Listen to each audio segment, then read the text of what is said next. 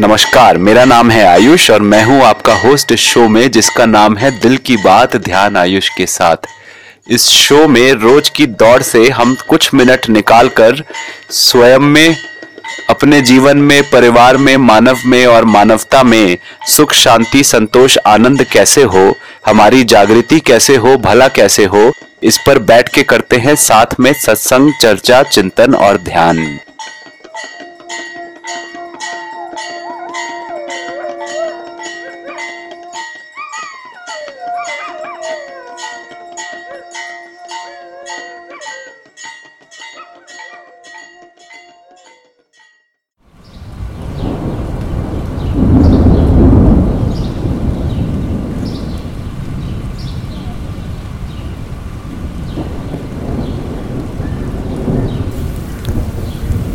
आज मैं बात करूंगा समाज पर, मतलब कि मानव परिवार पर। तो बात मैं शुरू करूंगा जरा इस कॉन्टेक्स्ट में, क्योंकि इस शरीर के जन्म से तो मैं भारत नाम के इस धरती पे होने वाले खंड पे पैदा हुआ हूं ना। ये भारत नाम का खंड भी जिसकी लकीर अंग्रेज डाल गए थे बाहर से आए हुए, भारत नाम के इस खंड से बाहर से आए हुए दूसरे किसी दूर के धरती पे खंड से आए हुए अंग्रेज, जिन लोगों को हमने बोला जो भारत पे 300 साल राज कर गए, वो जाते जाते एक लकीर डाल गए, बना गए उसको वो भारत। बाद में गए सरदार वल्लभ भाई पटेल, उन्होंने कुछ 500 या 600 अलग राजाओं जो अपने अपने खंड बना के धरती पे अपने नाम के ठप्पा लगा के बैठे हुए थे, उनको जोड़ के उनके खंडों को एक करके एक विशाल खंड बनाया जो हुआ भारत खंड। पर ये खंडों में खंडित धरती पे जी रहा मानव, खंडों में खंडित धरती पे जी रहा मानव अपने अपने घर तक में खंड बनाए जी रहा है। ये कमरा मेरा, ये कमरा तेरा, ये चूल्हा मेरा, ये चूल्हा तेरा, दो भाई तक खंड बना के अपने चूल्हे अलग कर लेते हैं। ये खेत मेरा, वो खेत तेरा, वो भी खंड बना के अलग करके खंडित हो गए।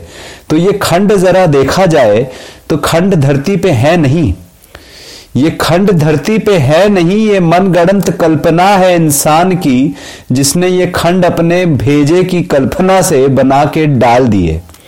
धरती को तो तुम देखो तो धरती तो पूरी एक ही है। क्या तुमको भगवान या अल्लाह आके कॉन्ट्रैक्ट करके देके गए थे? क्या वो सामने तुमको लिख के साइन करके देके गए थे कि ये तुम्हारी धरती तुम्हारे नाम पे दी मैंने? क्या तुमको बाकी पशु पक्षियों ने, जानवरों ने साइन करके लिख के दिया था कि ये हम आपको ट्रांसफर कर दे रहे हैं, ये तुम्हारे नाम की हो गई? अरे ये धरती हम सब की बराबर है, हम सब मिलके जीवन का एक परिवार है इस धरती पे, और ये धरती हम सब की बराबर है।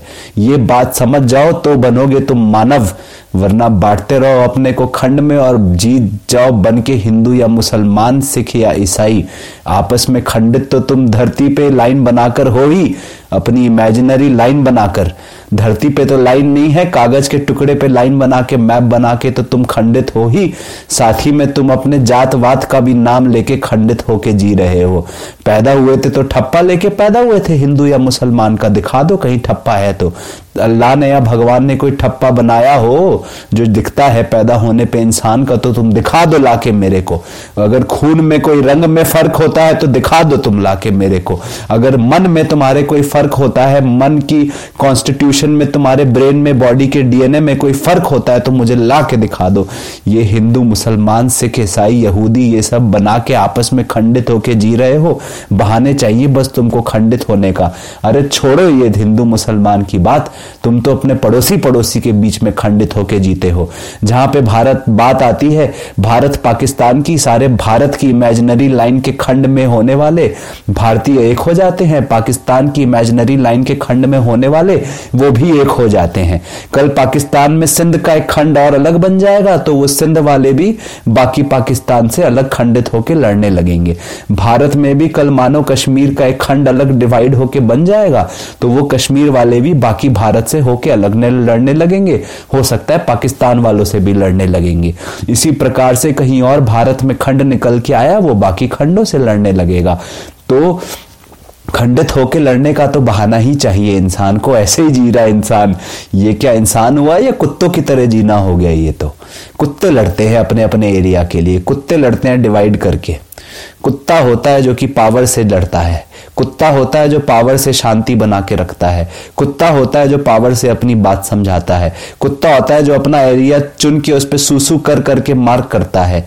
ये कुत्तों की तरह जीना हुआ, ये जानवरों की तरह जीना हुआ। जरा जानवरों का आप देखो बिहेवियर और पा जाओ इंसान में भी आज धरती पे ऐसे ही जी रहा है इंसान। ताकत से एक दूसरे पे रूल कर रहा है, अपना एरिया बना बनाकर, बाउंड्री लगा लगाकर, अपनी डिफाइन करके, अपना सीना ठोक के बोल रहा है ये मेरा एरिया है बेटा, कदम रख के दिखा दे, मैं तेरा हाथ जला दूंगा, पांव काट दूंगा।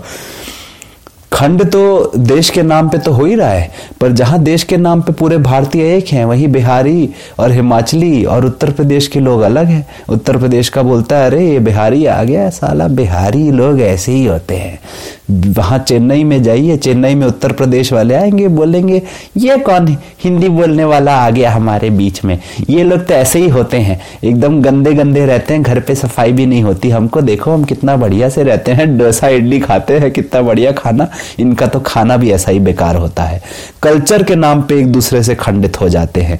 हमारी भाषा अच्छी, इनकी बेकार, हमारे गाने अच्छे, इनके बेकार, उस पे भी हम खंडित हो जाते हैं। ज्योग्राफी पे नहीं, कल्चर पे भी खंडित हो जाते हैं।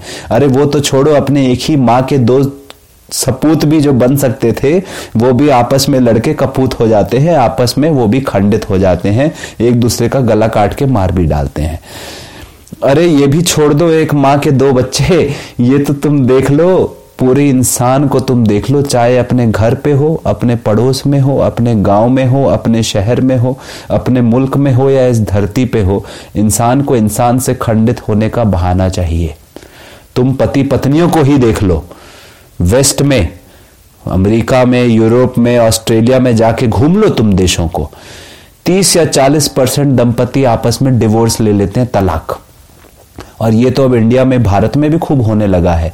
चाइना वाइना का तो मुझे इतना पता नहीं वहां क्या हालत है, पर इंडिया भी लाइन पे लग गया है भाई, अमेरिका की और वेस्ट की। यहां भी डिवोर्स होने लगे हैं, पति पत्नी तक खंडित हो गए हैं, बच्चे भी खंडित बड़े हो रहे हैं। एक भाई जाता है पापा के साथ और बहन जाती है मम्मी के साथ, भाई बहन भी खंडित होके बड़े हो रहे हैं।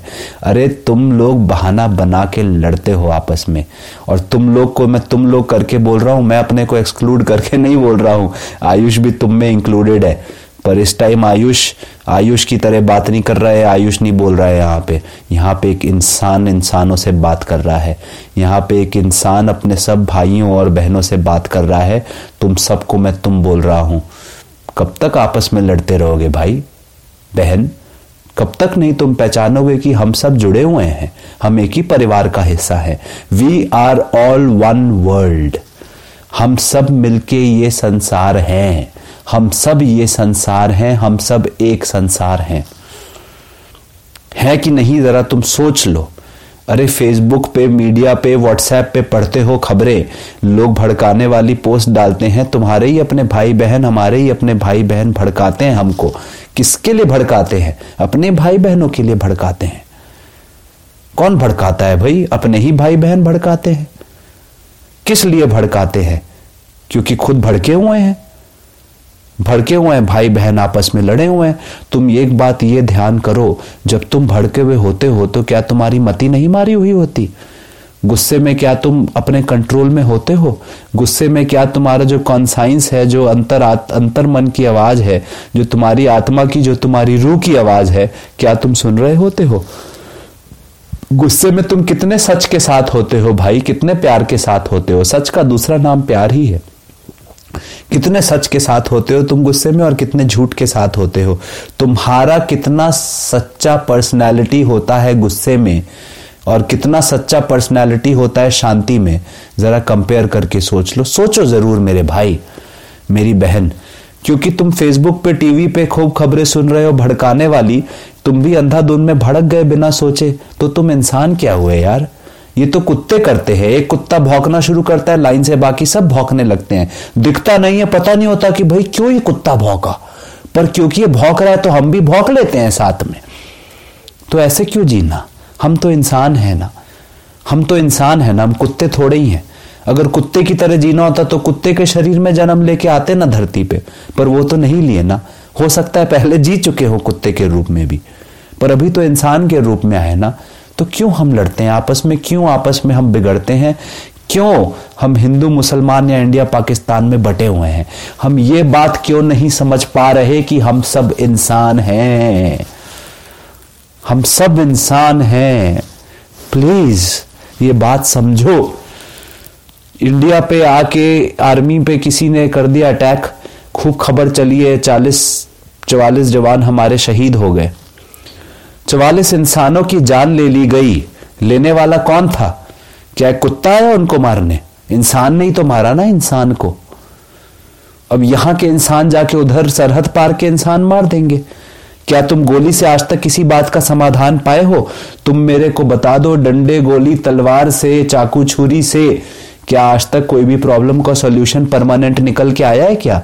हमेशा टेम्परेरी हुआ है। क्योंकि एक बात समझ लो, ताकत किसी के पास परमानेंट नहीं टिकती।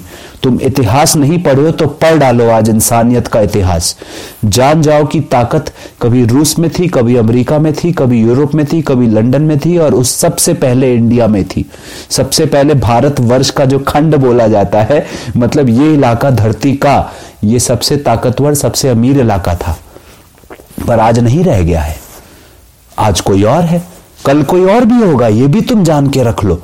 तुम बड़ा घमंड मत करके रखो कि आज तुम्हारे पास बड़े बड़े बम है या तुम्हारे पास खूब सारा कैश करेंसी है तो तुम दुनिया के राजा और हमेशा रहोगे।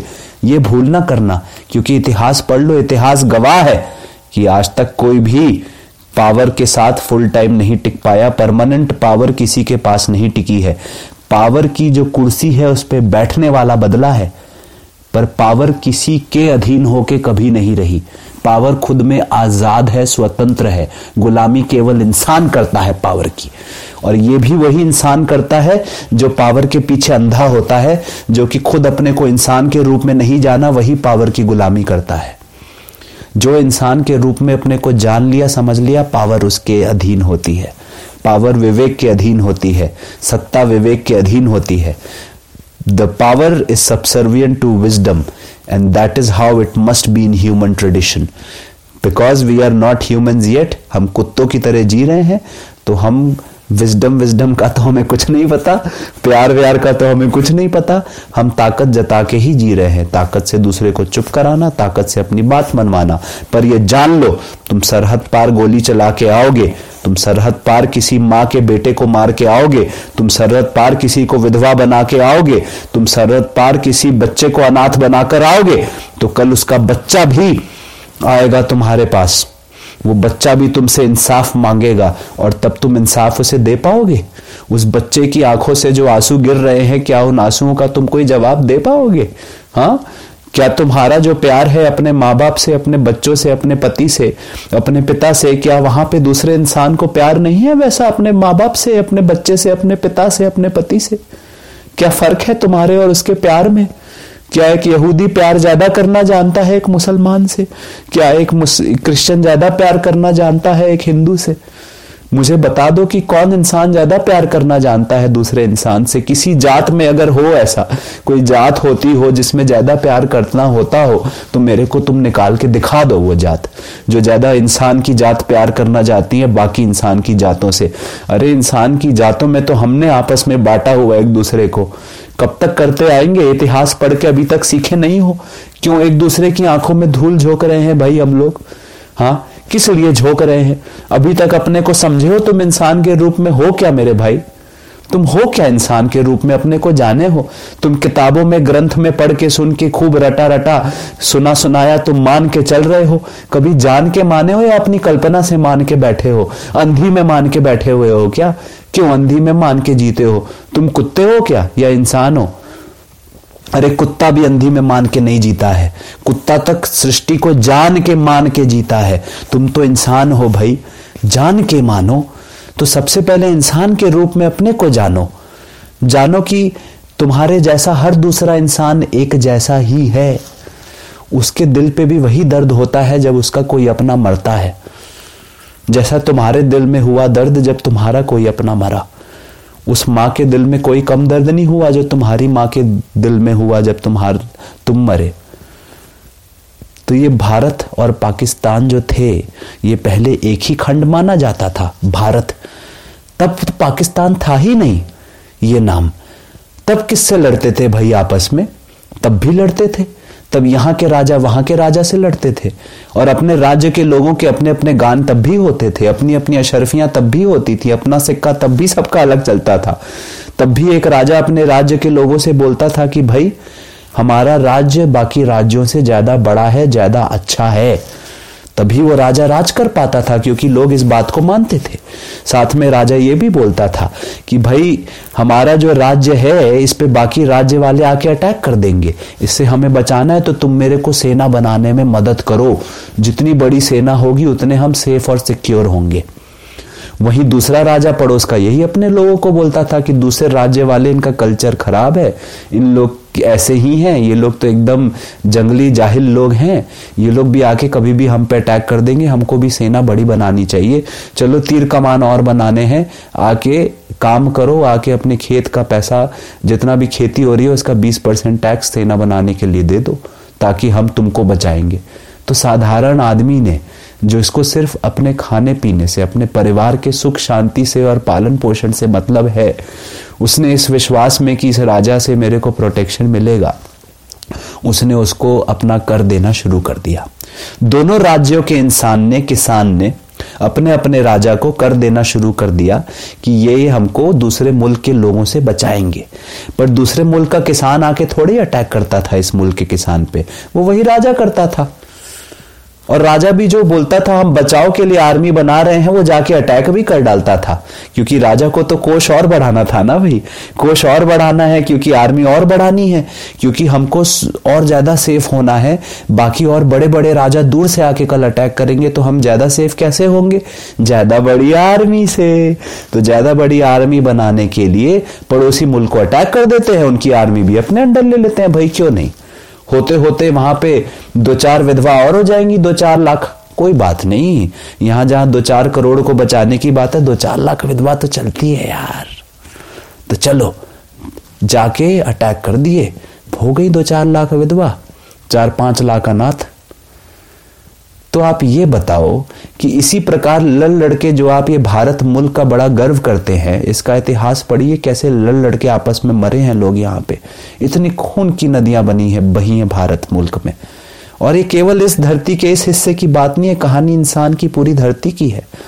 पहले लड़ना शुरू हुआ हाथ पांव से, पत्थर से, उसके बाद पेड़ की डंडे तोड़ के लाठियां बना के लड़ा, उसके बाद लाठियों पे पत्थर जोड़ के भाला बना के लड़ा, उसके बाद फिर लोहा कहीं से आया तो तलवार छुरी बना के लड़ा, उसके बाद किसी ने गोला बारूद बना दिया तो उसे लड़ने लगा। पर लड़ता रहा है, बटता रहा है, किस लिए? ताकत के लिए।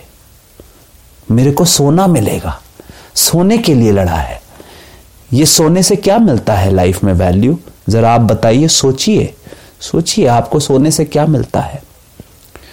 ये लड़ा भूखंड जीतने के लिए कि मेरे को धरती मिले। अलेक्जेंडर द ग्रेट, जिसे ग्रेट बोला गया, उस अलेक्जेंडर को ग्रेट बोला गया, जो कि एक पागलपन के नशे में, ताकत के नशे में बोला कि मुझे चाहिए पूरी धरती मेरा स्वराज्य हो, मेरा राज्य हो इस पूरी धरती पे, मैं ऐसा हूं कि मेरा राज्य हो पूरी धरती पे। तो एक बार चलते चलते आया वो भारत में आया तो देखा कि एक नंगा साधु उसको देख के उछल उछल के हंस रहा था, ताली बजा के नाच रहा था और उछले जा रहा था। तो फिर वो अलेक्जेंडर ने सेना रोकी अपनी वहां पे और बोला कि भाई इससे पूछो कि ये नाच क्यों रहा है उछल उछल के। तो जब उसके ट्रांसलेटर ने जाके पूछा कि भाई बताओ तुम नाच क्यों रहे उछल उछल के, यहाँ अलेक्जेंडर द ग्रेट आए, इनके आगे पूरी दुनिया झुकती है और तुम तो उछल उछल के नाच रहे हो। तो फिर वो ये बोला कि अपने राजा से पूछो कि जब वो मर जाएगा तो क्या उसकी कब्र में 6 फुट से ज्यादा की जमीन लगेगी क्या? तो मैं तो उसी 6 फुट पे उछल उछल के नाच रहा हूं जितना मेरे शरीर को दफनाने के लिए काफी है। तो इंसान केवल अपनी इमेजिनेशन के बेसिस पे मान के जीता आया है। इंसान ने इंसान को और अस्तित्व को जाने बिना मान के जीता आया है। यही कारण रहा है मूल इंसान की हर प्रॉब्लम का। केवल बंदूक गोली से लड़ाई वड़ाई की नहीं, पर जिस प्रकार से इकोनॉमिक्स और कैपिटलिज्म भी धरती को खा गया, कंज्यूमरिज्म खा गया, पड़ोसी पड़ोसी में जलन हो गई, आपस में भाई भाई भी लड़ गए, जमीन का बंटवारा हो गया। जमीन तो अखंड है, वैसे पूरी धरती एक ही है, पर नाम से इमेजिनरी लाइन बना के मैप पे, कागज के पट्टे पे अपने नाम का ठप्पा डाल दिए। तो ये सब जो हुआ और सब होता गया, इस पे तुम देखो मेरे भाइयों, मेरे बहनों, इस पे तुम देखो कि क्या इंसान को सुख या शांति मिली।